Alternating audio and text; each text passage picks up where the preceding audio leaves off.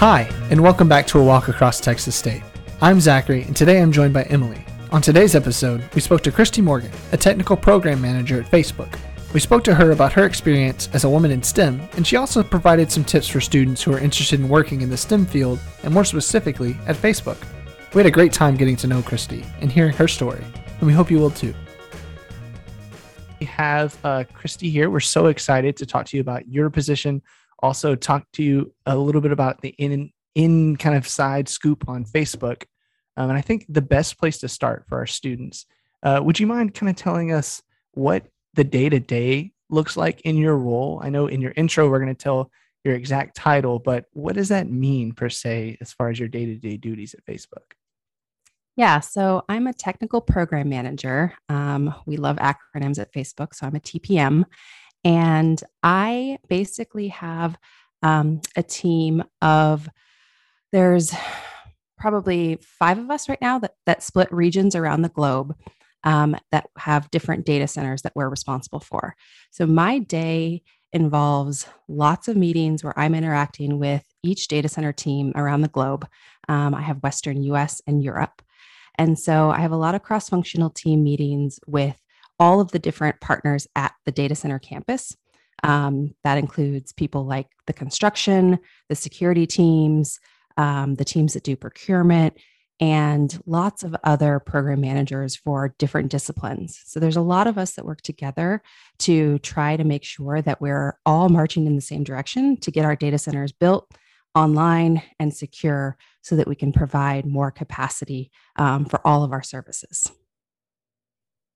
That's awesome. I think it's interesting that you have such a large geographical area that you work with, the Western US and then Europe, all of Europe. Yeah, it does make my meeting times a little bit challenging because I do end up having early morning meetings with Europe and later afternoon meetings with the West Coast. But thankfully, I do have a lot of flexibility in my schedule. You know, if I have a 6 a.m. meeting and an 8 p.m. meeting, you bet that I'm going to take a couple hours off in the afternoon to actually have some downtime. So I mean, I don't want to make it sound like all I do is meetings, but really my role is extremely cross-functional where I'm working with teams. And we're basically working on, like, my biggest thing is keeping things on schedule, making sure that we have material availability and making sure that we're managing risks. So a lot of the typical PM project management type of activities.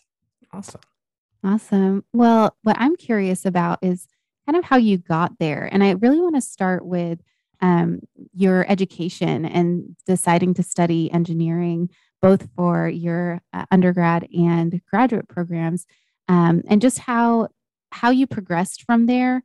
What I'm particularly curious about too is how STEM is still a male-dominated field, and just kind of how you felt being in that space and how you've kind of made your mark as a woman in STEM. Yeah. So as a kid, I was always drawn towards the subjects and disciplines where there was a right or wrong answer. I liked math and science because it was a lot more black and white. I didn't enjoy the social sciences or humanities or things as much because they were so subjective. And I could write what I thought was a great paper and I could still get a bad grade on it. It was like, what? It didn't mesh with me. I'm a very analytical thinker. And so my dad was an engineer. He was actually a physics major, but became an engineer. And so in his mind, engineers are like the smartest people on the planet. So I just followed in his footsteps in that way. And it made sense with kind of my interests. But when I went into undergrad, I studied chemical engineering because I also really liked the science aspect of it. So chemical engineering was a really, really rigorous program. And I spent 4 years where I basically didn't get to choose any of my classes. My program was laid out for me. And I did an internship my summer before my senior year in a lab and realized I just didn't like it. Being in a lab environment, not talking to other humans, not seeing the light of day. I mean, I was in a room with like film on the windows because of my experiments. And as much as I liked the engineering aspects of, the studying and the research and the data, I didn't like the day-to-day of what it was like to work in a lab. And so as I looked for a career coming out of school, I really wanted something that could utilize my technical background, but that also gave me the opportunity to work with people. So out of school, I ended up working kind of falling backwards into a supply chain and operations type of role because you did have to understand the tech. I was in a manufacturing environment for a medical device company. So you had to understand manufacturing, you had to understand the technology that we were building.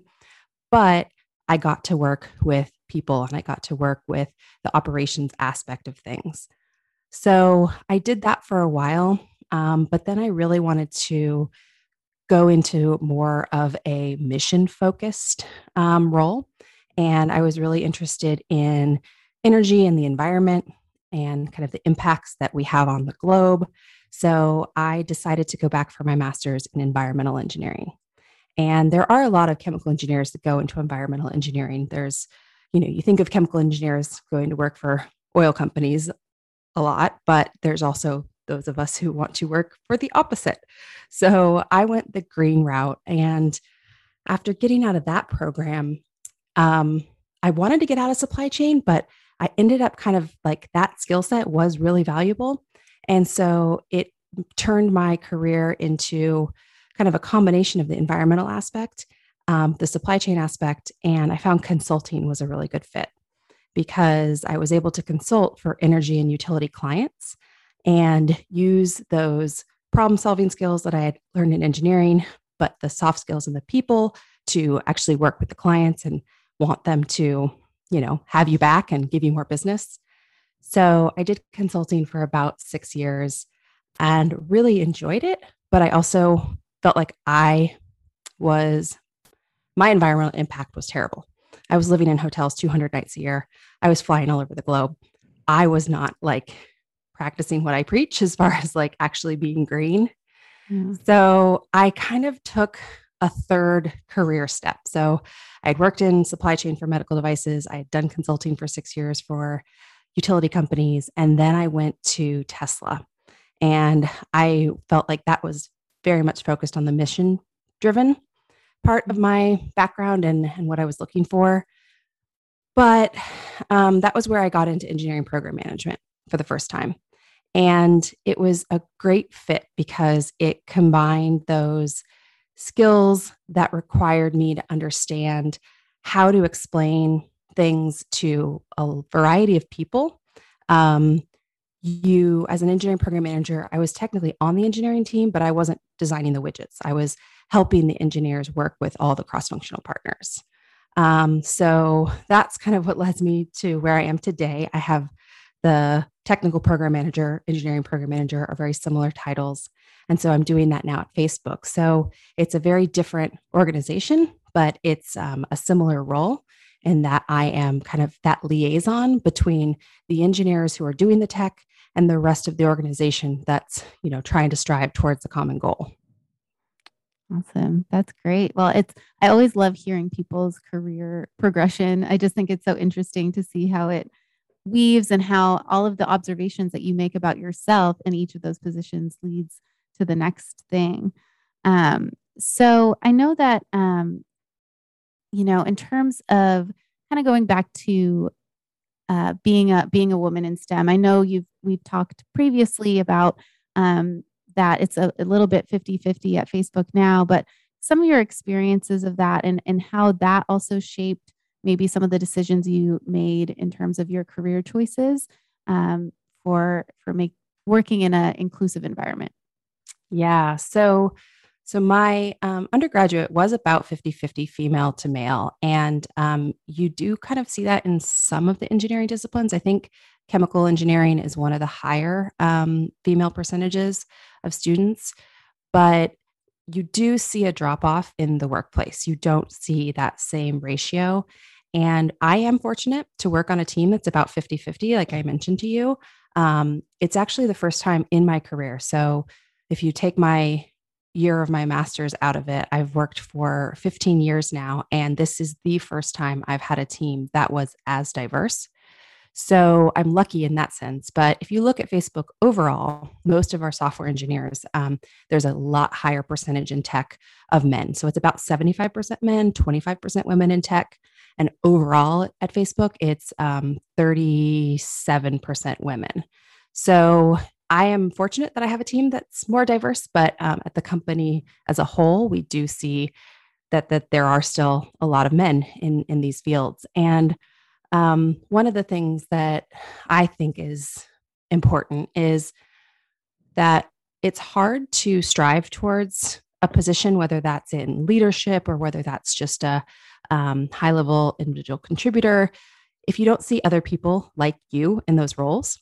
And so, one of the things that I am really proud to see Facebook doing is putting an emphasis on women and minorities in leadership so that there are people for us to look up to and strive to be and not feel like you have to go somewhere else to make it, up the ladder. So for me, I've not felt that I was discriminated against in any of my roles, but there have been times that it's been hard. Like when I was at Tesla and I would be the only woman in the room and there'd be, 20 guys making decisions about things. There are just different aspects of the way women and men communicate. And there are times that you can say something as a woman and not be heard, and a man can say it and people listen. And so what I found is that in my role now and in some of the programs, we have a Women at Facebook group.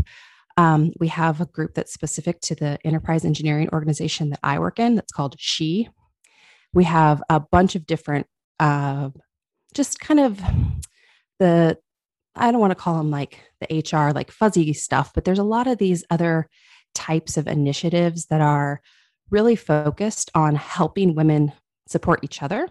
And when there is another woman in the room and she recognizes that you've gotten talked over or that your idea was ignored, she can support you and she can say, hey, Emily had a great idea. Let's let her elaborate further on that.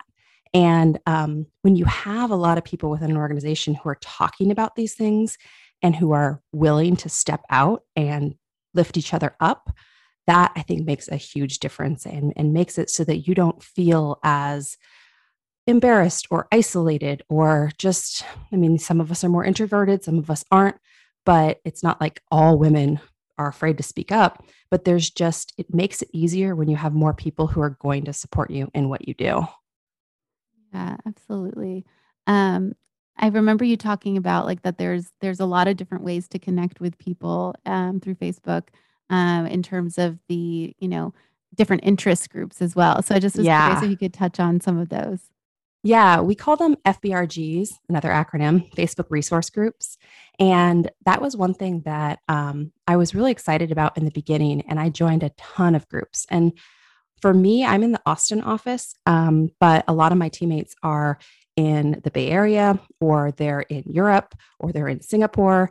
And so it's hard to get to know your colleagues. And now in this virtual environment that we're in, I think a lot of people are feeling that. It's hard to get to know your colleagues when you're not face to face. So these resource groups are great because you can get to know people in the same way as like if you're on Facebook and you join a Facebook community, like cat lovers or whatever, you get to meet people. And like, I have friends that I've literally never met in person, but I feel like I have a great relationship with because we share common interests and we share photos of our cats, sitting on our keyboards when we're trying to work and all the other, crazy stuff that happens. But when I joined Facebook, I immediately joined the cat lovers group, the dog lovers group, the Peloton group, the Women at group. There are groups that do book clubs. There are groups that do food tasting. We have a coffee lab in Austin where like people get really serious about their cold brew and their pour overs and all that kind of stuff. So of course there's a coffee group. And so it's just really nice to be able to connect with your coworkers in those ways, as well as in, your typical meetings and things like that, because you can just build those friendships and relationships remotely that you just have a hard time with when you're not able to, have the normal water cooler talk. Right. I think many of our students are going to be going into positions that are remote now. And Yeah. while remote work was around before the pandemic, it's been pushed to be way more normal in the corporate world now. What advice do you have uh, for students when they start a remote job on how to build those connections, how to feel like you're a part of a team when you're not physically in the same space as other folks that work with you? So I think there's a couple of things that I would recommend. I've had a couple of teammates start remotely since we've been in this, pandemic world. And one of the things that we do is, it is hard. We have so many meetings on the calendar every day that it's hard to sit and add more screen time that isn't, extremely purposeful. Mhm. But I do find a lot of value in setting up one-on-ones with my team members, even if it's just for the first like month or two, where we're checking in on a regular basis and just saying, "Hey, how's it going? What can you help? What can I help you with? What can you help me with? What are you working on? What are you struggling with?" And I have one-on-ones not just with like my manager and my skip level manager, but I have one-on-ones with my peers. I have one-on-ones with people who I've had mentor mentee relationships with that really just help you stay connected. And Mhm. I found at Facebook, at least, people are really receptive to that. So if you see a leader in a meeting, if you talk to your boss and you say, "Hey, who are the people that I need to know? Who are the people that are going to help me in my job? Who are the people that are going to be beneficial for me to just know in my office when we do eventually go back?" And reaching out to those people and saying, "Hey, can I get 15 minutes on your calendar?" And just making sure that you are still trying to build a network, even if Mhm. it is not as organic, where you just run into somebody in a hallway. Really ask your manager, ask your peers, who are the people you should be actually trying to make these relationships with, and utilize that as much as you can. Awesome. Thank you. Well, another thing I think that our students would be interested to know is, how to get in at Facebook. If they were interested in working there someday, what would be some words of wisdom that you have for them in being a competitive candidate? Yeah. So, I mean, we have so many roles open right now. The organization is just growing like crazy. And I think that a lot of companies, it feels like if you submit a resume online, it goes into this black hole that, you know, looks for keywords and you get filtered out and that's it. And your chances are gone. So, um, there's a couple of things that you can do to try to get around that. One of them is to participate in any sort of career fair. And I know career fairs are different now than they were when we could all be in person all the time. But my first several jobs I got through career fairs.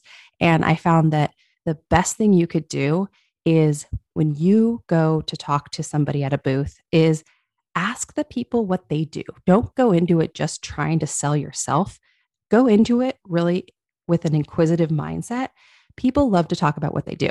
If you go to a booth and you say, "Hey, I'm interested, what is it that you love about your job?" You're going to get a lot of information that then you can take back and you can say, "Okay, number 1, is this something that, meshes with what I'm looking for?" And number 2, once you hear about that person in that organization, you can then think about your experiences and your stories and your background and make comparisons and find common areas that you can say, "Hey, I've done that too," or "I enjoy this as well," and like really make those bonds early on. So that was one thing that really worked well for me earlier on. And then utilizing your network, go onto your LinkedIn or whatever you use and connect with people, whether you're, finding someone who works at Facebook or whether you're just finding an acquaintance who has a, third connection who works at Facebook. But find a way to connect with people who do work at the company or in the industry that you're interested in. And a lot of times companies have referral programs. Facebook has a great referral program. I've actually gotten 2 friends hired and I came in as a referral. And so that referral network, whether or not you know someone really closely or whether you're just reaching out as a friend of a friend, people are often willing to help. So, my referral came from a woman that I worked with at Tesla. And she said, hey, you got to check out Facebook because you may not think that it's aligned with your priorities because it's a social media company, not something in the world of green. But she said, they really value their people. We're really taken care of. Well, you're going to be a lot happier here. And so it was that referral that got me in the door. And I've definitely tried to kind of pay it forward and refer others to bring them into this much healthier environment. Yeah.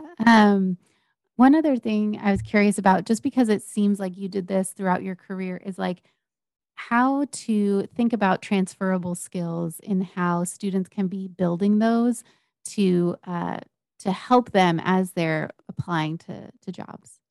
Yeah, definitely. I think that, if you have a resume, you may have a list of jobs that you've worked at, especially if you're coming right out of school. You may have I worked for an athletic club and worked at the front desk, and I worked as a receptionist at a river raft company. And I had all these different types of jobs that I had always worked during summers and, had experience as an employee, but it didn't seem like those would be really applicable in the professional world.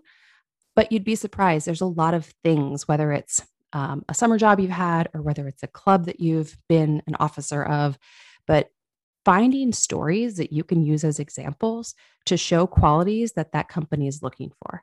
So if you read a job description and it says, we need somebody who is a good communicator or is a good leader or can deal with adversity, think about situations that you've had in any part of your background, whether it's a class or a job or a volunteer opportunity, and think about how you can tell that story and talk about the situation, talk about the behaviors, talk about the results, and frame it in a way. And it can be anything from when I was working as this receptionist at the river raft company and somebody came in and they didn't have the right, ticket that they had to use. And we worked together and we resolved the situation, and they were really angry when they came in, but they left happy. And we had a repeat customer because of that experience. It could be anything like that, but it just shows your problem solving or your critical thinking or your customer service skills or your, your ability to communicate in a way that solved a problem and made everybody happy in the end. You can take any situation that you've been in and frame it in that way. That's going to show that you are going to be a good team player to work with. And nobody expects you to come in and know all the things. I didn't know anything about data centers when I joined this team, but I knew what it took to be a cross-functional team player. Mm-hmm. Yeah, that's awesome. Thank you for sharing all of that. We preach that to our students all the time, but I'm like, listen, someone at Facebook is saying the same thing. So you have more street cred here. So. But thank you so much. Yeah, thank you for coming on the podcast. We really appreciate hearing about your experience, but also, like Emily said, sometimes it takes someone else saying the same things that we tell our students to really solidify in their minds. Hear that you've been so successful using some of the skills that we kind of preach. So thank you so much. Yeah, you're very welcome.